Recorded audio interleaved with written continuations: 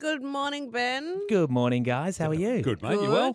Yeah, I'm really well. You don't even need me to review this movie. Let's be honest. You've already made up your mind.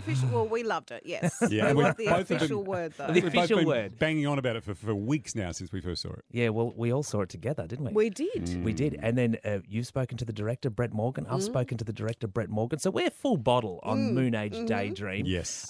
And for people who haven't been following along with this, so this is a documentary about David Bowie from a director, Brett Morgan, who specialises in biographical filmmaking that's a little bit left of centre. It's a little bit out of the box, right? Yeah. Like, it's not your traditional doco where you get a lot of facts and figures, and at the end of it you go, okay, now I know all of the details about this person's life, like I've just read a Wikipedia page. Yes. He doesn't make movies like that. Like, he made a film about Kurt Cobain called Montage of Heck, Yep.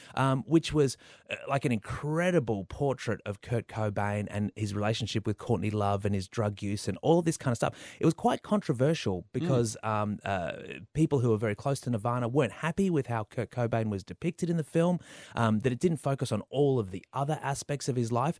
But people who were really close saw that some real authenticity there, and it gave people, I guess, an insight into what it was like to be Kurt Cobain.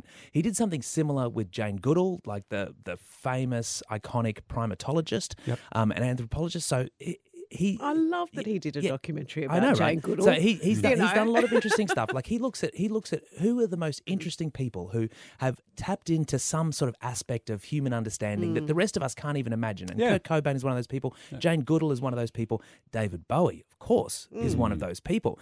And so he set out to tell this story of David Bowie. He went and spoke to the estate. He actually spoke to David Bowie before he died about doing a film together, because he wanted to do something really kind of artistic that tapped into David Bowie's process more so than, you know, the details of his life. He was born in such and such. Yeah, so many docos and all. But it was going to take you know, 50 hours of filming with David Bowie, and David Bowie just didn't have the time to do it. I think he said he was semi-retired. Yeah, he was semi-retired. He was like, nah, I'm like just hanging out, doing my own thing. Yeah. And so it never happened until he died. But the estate remembered that conversation, and so they're like, okay, let's go ahead, let's do it. Give you access to the archive of footage of David Bowie's artworks that a lot of them had never seen the light of day before, and then off he went. And you know, people who go into this expecting to you know, see how many copies Ziggy Stardust sold in the 1970s, you're not going to get that.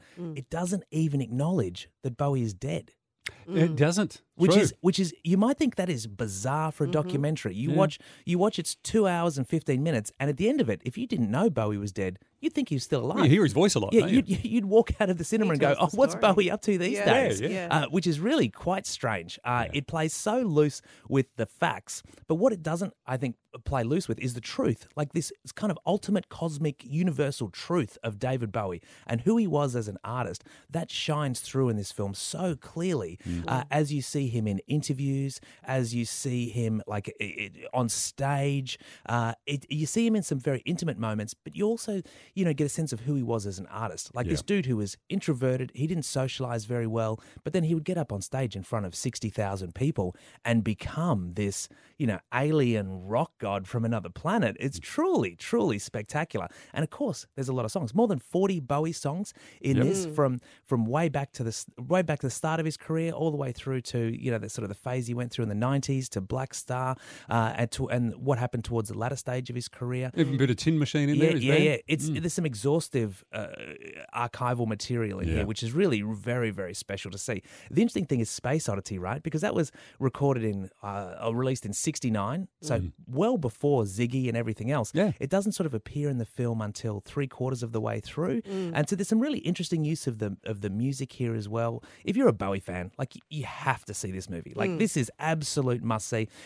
If you're not a Bowie fan, this will probably turn you into one. And if you're a Harry Styles fan, I would really recommend seeing this movie. And you realize, oh, hang on a minute, Harry Styles is not the first person to do some of this stuff. And you'll see, you know, just how influential Bowie was and how, you know, what he was doing back in the early 70s. It's amazing to think what he was doing in the early 70s would still be considered pretty cutting edge today. Very ahead in of his time, 2022. David. Yeah. Still ahead of his time now. Yeah, it's freaky, isn't it? Yeah, it's amazing. And so, this is one of my absolute favourite films of the year. All right. Very good. How many Aladdin Sanes are you giving it? I'm going to give this one 4 and a half. Ooh, 4.5. 4.5. Well, you don't do that very You often, don't want to Ben. do 4 3/4? No. Just a little But bit more. just for you Just to guys, push 4 it and 3/4 with the extra Yay! quarter star from you guys. Well done. All right, we're going to paint our faces. That makes it a record breaker. I'd It love is to a say. record breaker. Okay, Well thank done. you, Ben. Thanks, guys. Yeah, Ben O'Shea talking movies.